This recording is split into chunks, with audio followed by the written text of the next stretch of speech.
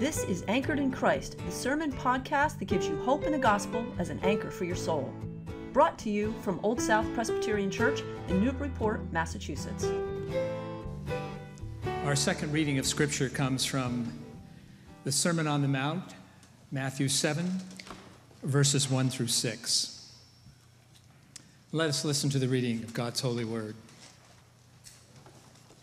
Jesus says, "Do not judge, so that you may not be judged.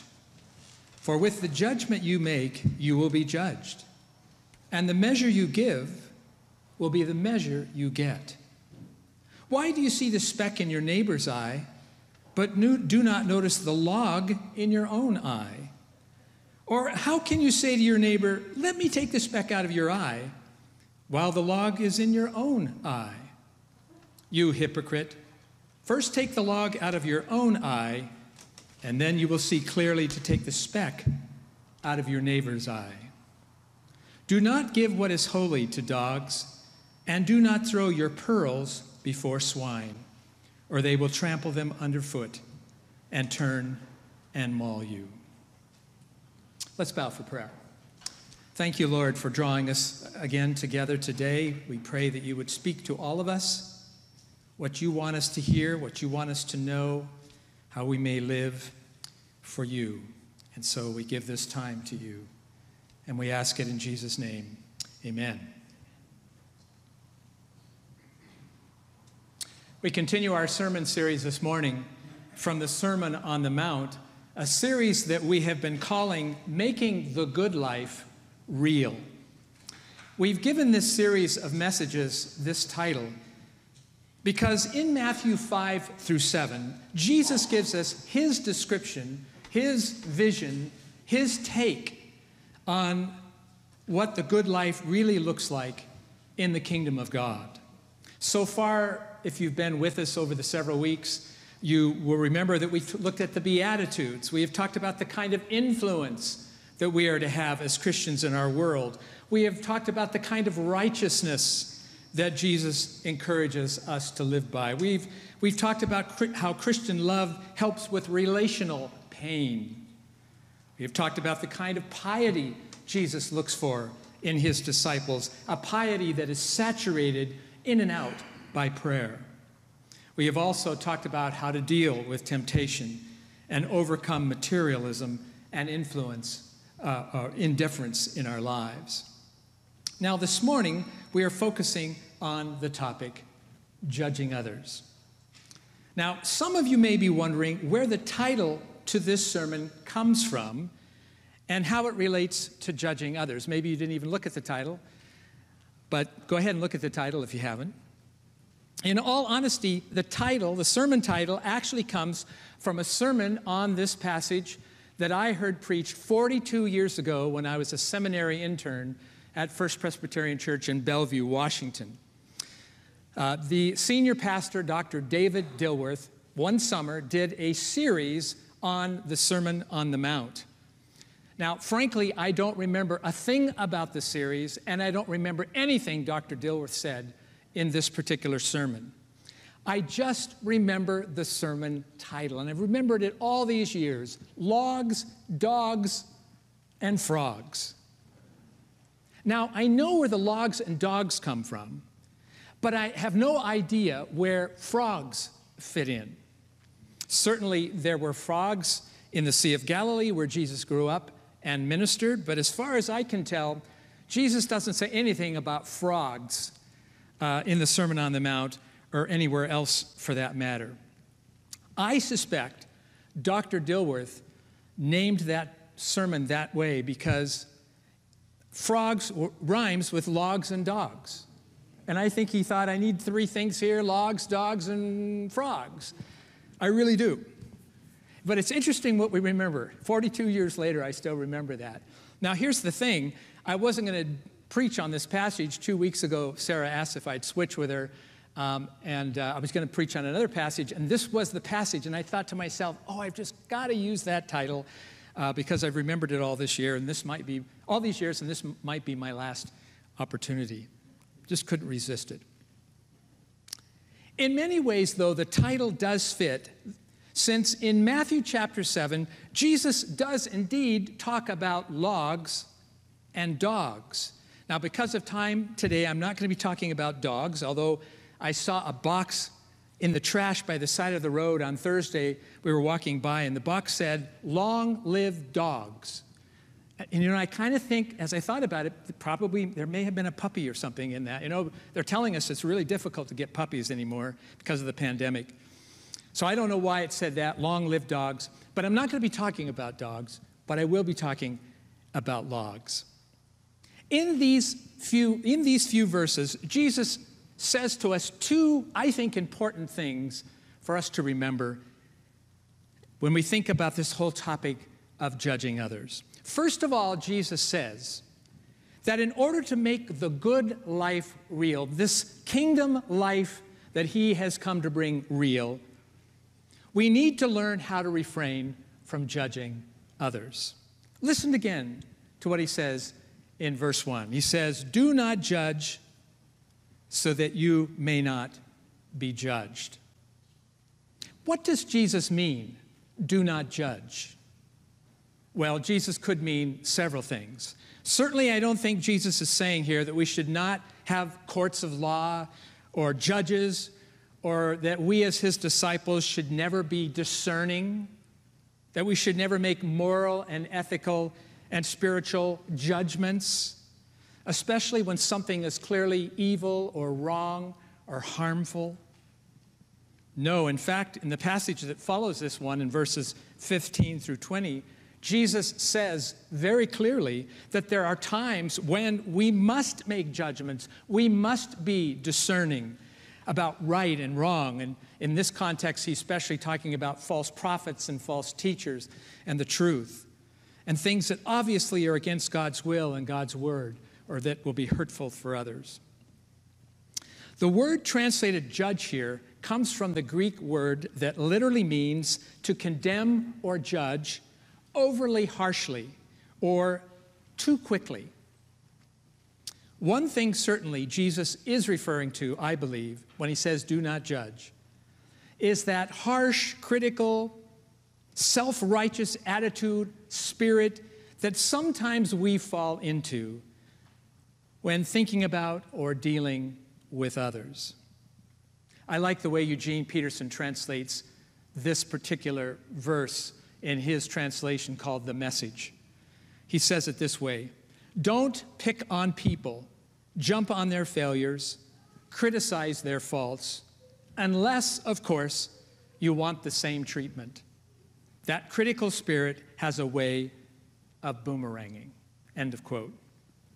So what I think Jesus is warning us against here is that tendency that I suspect some of us at least have to at times be overly derogatory or harsh or critical of others, to find fault in others, to assume the worst possible motives in others. Now, I don't know about you, but I find this a very difficult teaching of Jesus to follow. I honestly do. I mean, I'm the first to admit that I struggle with a judgmental attitude at times.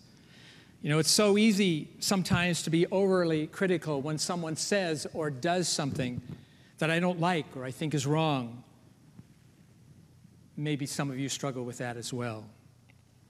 I think Jesus especially focuses here on the person who delights in finding fault in others and can't resist pointing it out. While they can clearly see the faults in those around them, it is very difficult for them to see their own faults. I remember a Peanuts cartoon that shows Lucy talking to Linus. Linus is reading a book. He's sitting in a chair, and Lucy says to Linus, "It's very strange. It happens just by looking at you."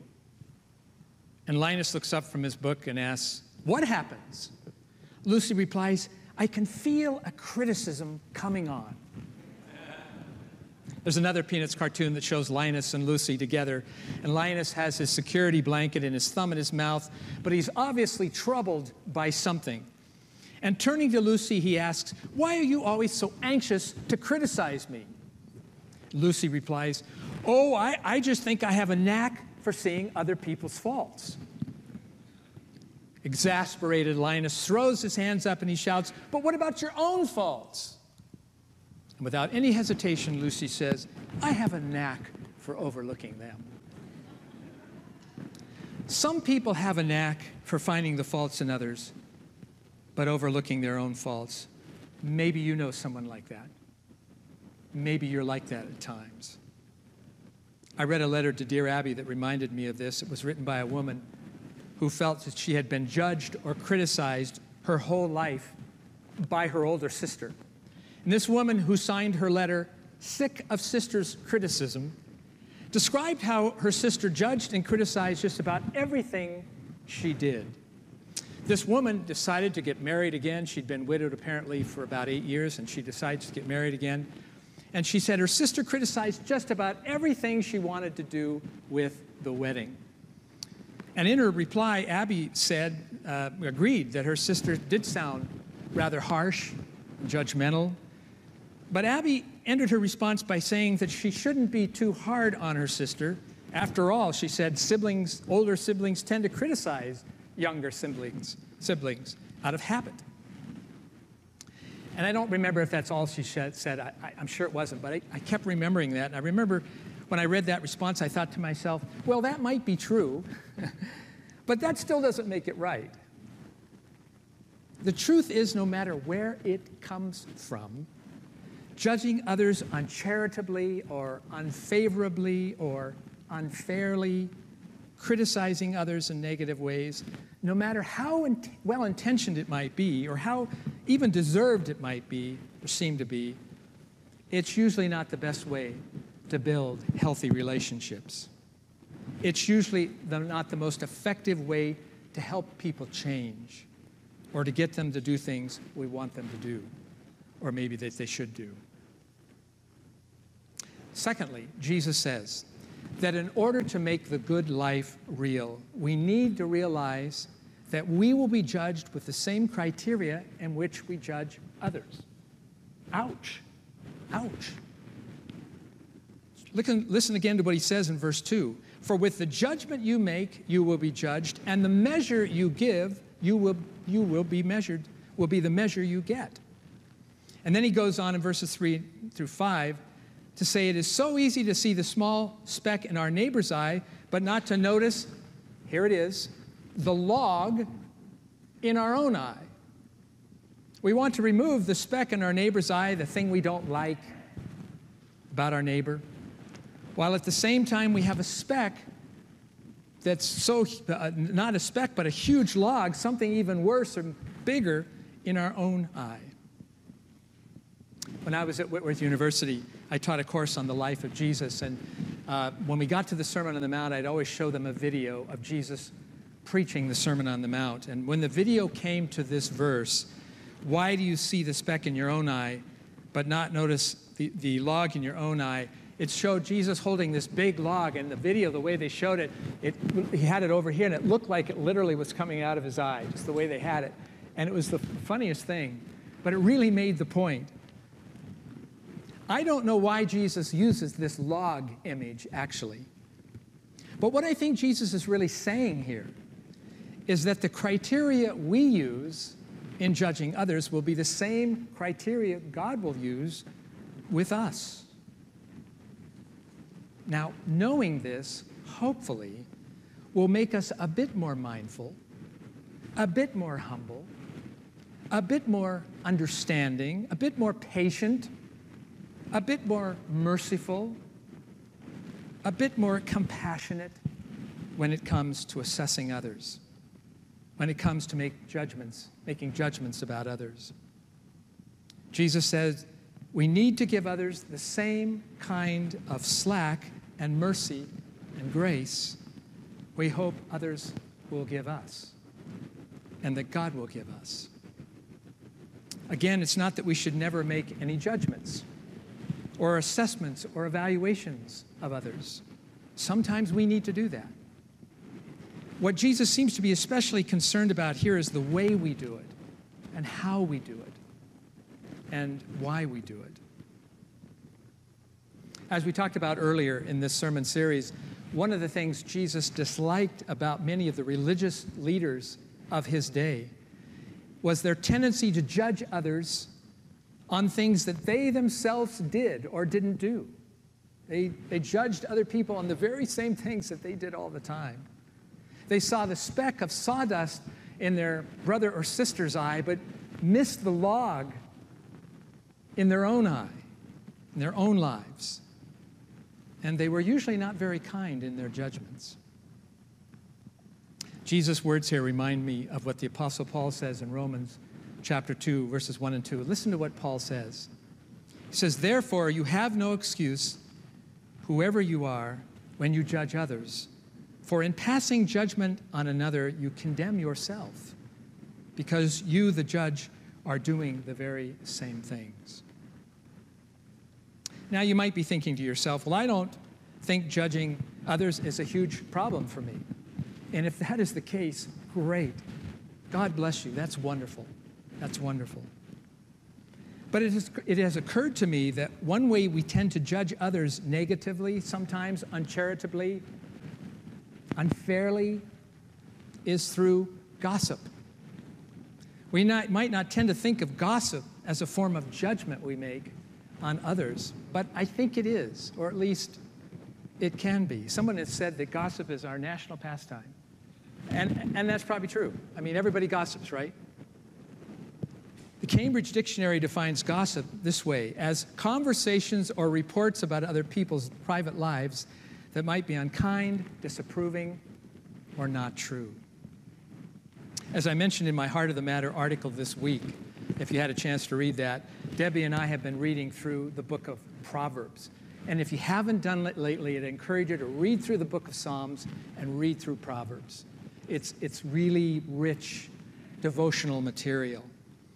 But we've noticed as we've been reading through the book of Proverbs, we usually read 2 or 3 chapters a day. We've noticed how many of the Proverbs speak to the issue of taming the tongue and specifically staying away from gossip, interestingly enough. Let me just share 3 or 4 with you. Proverbs 11, 12, and 13, for instance, reads this way: "Whoever belittles another lacks sense, but an intelligent person remains silent. A gossip goes about telling secrets, but one who is trustworthy in spirit keeps a confidence." The NIV translation translates this verse 13 this way: "A gossip betrays a confidence, but a trustworthy person keeps a secret." So, Proverbs 21:23 says, "Those who guard their mouths and their tongues keep themselves from calamity." Proverbs 20:19, "A gossip betrays a confidence, so avoid anyone who talks too much." And then this proverb really stood out to me, Proverbs 16:28. "A perverse person stirs up conflict, and a gossip separates close friends." Wow. Gossip separates close friends. Now, to be fair, some have suggested that gossip can have a good purpose. I read an article in Time magazine written by a woman named Sophia Gottfried, who reported that researchers have discovered, apparently, that gossip can be neutral and even be a useful part of conversation and information sharing and community building. She concludes her article by saying that some good can come from gossip as long as we have the right intentions. That's how she ended her article. See, the problem is, I think, is we all know that most of the time with gossip, we don't necessarily have the right intentions. Instead, it is often a way that we tend to ridicule or criticize or judge others, especially when we don't have complete information. So we'll pass on innuendo or rumor or hearsay or whatever it might be. Sometimes it gets back to the person that we're talking about, and it can be very harmful and hurtful to them and to our relationships. And I think that's why the writer of Proverbs says, you know, if you can help it, don't go there. Just don't go there. I was reading about 4 preachers who met for a friendly gathering. They got together. During the conversation, one preacher said, "Our people come to us all the time and they pour out their hearts to us. So I think we should do that with one another. Let's share a fault or something that we struggle with." And so they agreed to do that. And one confessed that he liked to go to risque movies and he would sneak out of church sometime to go to risque movies. Now you wouldn't have to go to movies. You've got access to it all over. But the second confessed he liked to smoke expensive cigars. And the third one confessed that he liked to gamble. When it came to the fourth one, he wouldn't confess. And the others pressed him, saying, "Come on now, we've confessed our faults and shortcomings. You need to too." And finally, then they said, "What is your secret or your vice?" And finally he answered, "It is gossiping, and I can't hardly wait to get out of here." I read about a decent and honest woman who had for more than 40 years earned her living by taking in washing from various people. And she was asked how it was that she was so well liked by the people that she came in contact with. And this is what she said. She said, "I make it a practice never to say in one house what I hear in another." Isn't that great, wise counsel? Someone once said, "He or she who gossips with you will also gossip about you." And I think that's so true. Gossip usually tends to be something negative or embarrassing or ridiculing that we normally wouldn't say to somebody's face. And so maybe that's the test. If we're about to say something and we're not sure if it's appropriate or not, maybe we need to ask that question: is this something I would feel comfortable saying to this person's face or not? That would probably eliminate a lot of this when you really think about it. What I think these passages from Proverbs remind us, and what Jesus reminds us here in the Sermon on the Mount, is simply this. One way we tend to judge others, not the only way, but one way, is through our undisciplined words. And so we need to be careful with what we say. Gossip is not only potentially harmful and hurtful to the person being gossiped about, but it also does something to the gossiper. I don't know about you, but sometimes I've had people share gossip with me about someone else, and it's really changed my opinion of that person. And I've got to thinking, wow, that's how quickly that can change. And so you better make sure what we're sharing is correct and honest and helpful, because if not, it can really change our relationships. And I think this is why the Apostle Paul, or the Apostle James in James 1:19 says we need to be careful with our words. Let me read just one verse to you. James says that we need to be quick to listen, slow to speak, and slow to become angry. One of the best, most memorizable verses in the Bible that I think we all should know. Quick to listen, slow to speak, slow to become angry. James reminds us that God has given us 2 ears and 1 mouth so that we will listen twice as much as we speak. How about you? How do you use your words? Do you use them maybe in undisciplined ways that maybe sometimes are overly harsh or critical or judgmental? Or do you use your words in ways that bless others, encourage others, build up others, motivate others, give life to others? Jesus says the measure we use for others will be the measure used on us. And I don't know about you, but that gets my attention. Of course, as we have noted all throughout the Sermon on the Mount, it is difficult to keep our words redemptive. It's difficult from unfairly judging others and without the help of the Holy Spirit. And that's why we need God's help to do this. We need God's help to do everything, but especially we need His help to be disciplined in these areas of our lives. We cannot do these things without being filled with Jesus' love and grace and forgiveness. We cannot do these things on our own strength and power, but we can with Jesus helping us to do so. Let's bow for prayer. Gracious God, we thank you for your word. We are convicted. I am convicted as I even think about this and talk about this, of my own undisciplined words at times. Forgive me. Forgive us. when we haven't been as careful as we could be, as blessing as we could be, as redemptive in our words as we could be. And so, Lord, we again come before you today and ask for your help and your strength, because we cannot do it on our own. And we are so grateful that you've given us your Spirit, filled us with your Spirit, that we might have the ability to overcome and to be a blessing to you and to be a blessing to ourselves and to be a blessing to others. And so we ask for that today. And we ask in Jesus' name. Amen. Thank you for listening to this sermon from Old South Presbyterian Church in Newburyport, Massachusetts. If you'd like more information about our historic church, or you'd like to find out more about the gospel of Jesus, please visit our website at oldsouthnbpt.org. The peace of Christ be with you.